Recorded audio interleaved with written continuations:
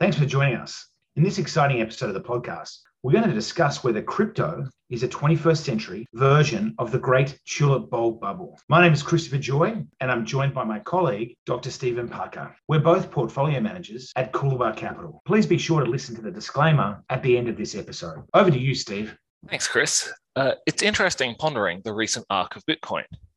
In December 2019, Bitcoin, a decentralized digital currency without a government guarantee, conventional bank backing, or demonstrated utility as a scalable medium of exchange, was trading around US $7,000. By late 2021, it had appreciated almost 10 times in value, trading at north of $67,000. And yet months later, Bitcoin had suddenly halved in value as a result of a sudden correction in US equities precipitated by concerns around central banks lifting interest rates off their zero lower bound. This has inflicted non-trivial losses on the droves of investors who rushed into the crypto craze over the last 12 to 18 months, including levered retail households, sophisticated institutional investors such as pension or sovereign wealth funds, and even nation-states like El Salvador, which gave Bitcoin legal tender status, but has since suffered questions around the country's creditworthiness and ability to service its debts as crypto plummets in value. Yeah, that's right, Steve. For several years, we refused to offer an opinion on crypto. It was not something that was core to financial markets or the financial system. When repeatedly asked for a view, I would simply respond that it was not our area of expertise. Nonetheless, we know many highly intelligent individuals, whom I respect a great deal, that are fervent promoters of the crypto and decentralized or DeFi finance thematics. Yes, Chris. Our instincts on crypto and DeFi were initially not positive for a number of reasons. The history of financial crises teaches us several lessons that call into question the prospective durability of both crypto and DeFi. First, government guaranteed cash is very hard to beat as a store of wealth, especially during an inflation shock when short-term interest rates soar. Recall that the Fed's cash rate was almost 10% in 1990, crushing most risk asset classes. Second, scalable and trusted mediums of exchange normally require regulation and government guarantees, sovereign backing if you like, and need to be intermediated by the government-backed banking system. Third, non-bank entities outside of the banking system frequently fail during large shocks or recessions when they cannot rely on central bank liquidity and government guarantees to bail them out, as banks can. And finally, financial markets and the financial system are highly networked scale economies that, just like the internet, strongly favor a small number of winners, monopolists and oligopolists, in each vertical. For example, Amazon, Microsoft, Google, Facebook, Instagram, etc., which leaves a large number of losers. Consider the graveyard, if you like, of failed internet startups from the 1990s and 2000s. This is true globally of banking systems, which typically have a handful of concentrated oligopolists dominating in each country, which tend to scoop up failed non-bank rivals during big crises. Consider all of the non-banks bought by or merged into traditional banks during and after the GFC. Yeah, Steve, I think those points are well made. Now let's reflect on why crypto surged in value following the 1 in 100 year pandemic, and why it has more recently been subject to massive, circa 50% drawdowns. A key question is whether this tells us anything about the long-term prospects for the asset class. It certainly appears reasonable to infer that several extreme policy responses to the pandemic drove enormous interest in and demand for crypto. Don't you think, Steve? Yes, Chris. The first policy response involved central banks slashing their interest rates to 0%. Banks soon followed suit with the interest rates on their cash deposits. This immediately undermined the value of conventional government-guaranteed and bank-backed cash as a store of wealth. Retail and institutional investors faced the significant challenge of generating positive returns on highly liquid and safe cash investments when interest rates were at or near zero. Since you earned next to nothing on cash, the opportunity cost of switching into new alternatives like crypto appeared to be modest, especially given the positive price action. Over 2020, shifting out of conventional cash into crypto became an increasingly attractive option for many open-minded investors.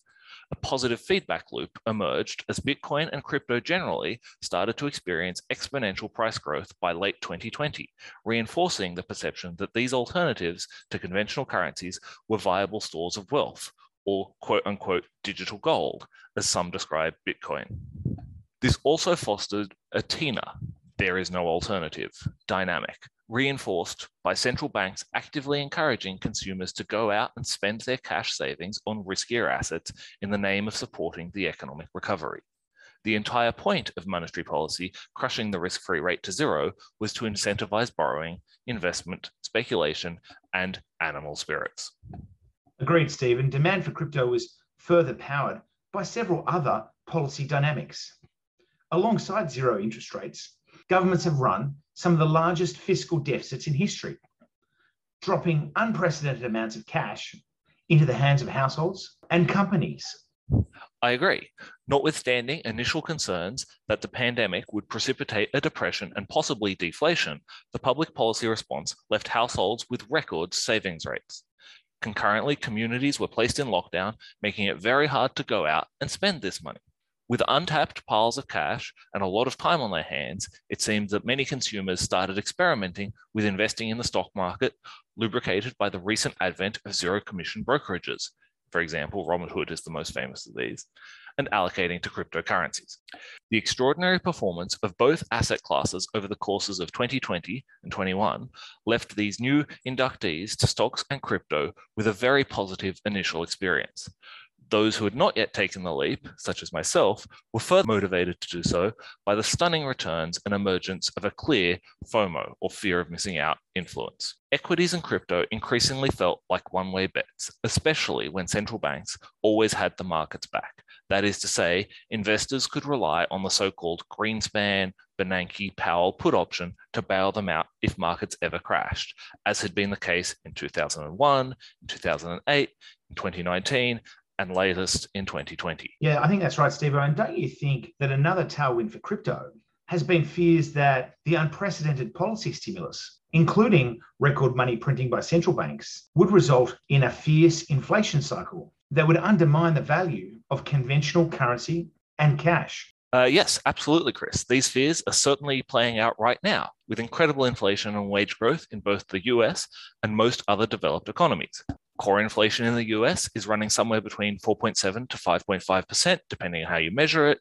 While this has been boosted by supply-side blockages attributable to the pandemic, it is now being amplified by demand-side pressures from extremely strong wage growth that reflects ultra-tight labor market. The global economy is, if you like, in the groups of both demand pull and cost push inflation. Yeah, and I think that crypto has generally been sold to investors on the basis of several core value propositions. The first is the idea that crypto is a viable store of wealth outside of centralized governments. The second has been the pitch that crypto will be a powerful inflation hedge in a world awash with money printing. And a third angle has been that crypto will serve as a tractable medium of exchange. Alongside crypto, decentralized finance, or DeFi, has been pitched on the basis that it offers an alternative to the centralized banking system, much like non-bank securitizers have in the past. Yet there are some reasonable questions one can ask in respect of the integrity of each of these ideas. Agreed, Chris. And the first challenge crypto faces is that it is a non-income producing asset, in contrast to equities, bonds, cash deposits, and property that has its value determined solely by its efficacy as a store of wealth and a medium of exchange. And in contrast to precious metals like gold, Bitcoin has no other practical utility. Examples like jewelry, medicine, electronics, central bank reserves. Yes, you can just make money lending against crypto, but that's just another credit investment with the associated default, loss, and liquidity risks. The next concern with crypto is it is not a stable store of wealth. Bitcoin is almost 6 times more volatile than US equities and 18 times more volatile than the US dollar.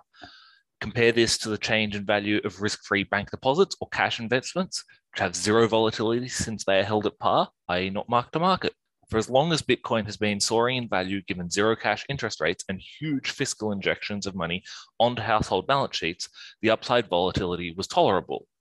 But the downside risk has recently come home to roost. Depending on your timing, you could be facing losses of 40 to 50% over the past year. And since widespread worries about persistent rather than transitory inflation emerged in late 2021, coupled with the expectation of much higher interest rates on cash, the value of Bitcoin has declined precipitously. Indeed, Steve. And to compound these concerns, Bitcoin and other correlated cryptocurrencies appear to be trading not as inflation hedges, but rather as simple equity proxies. In the last year, the correlation between Bitcoin and US equities jumped way north of 50%.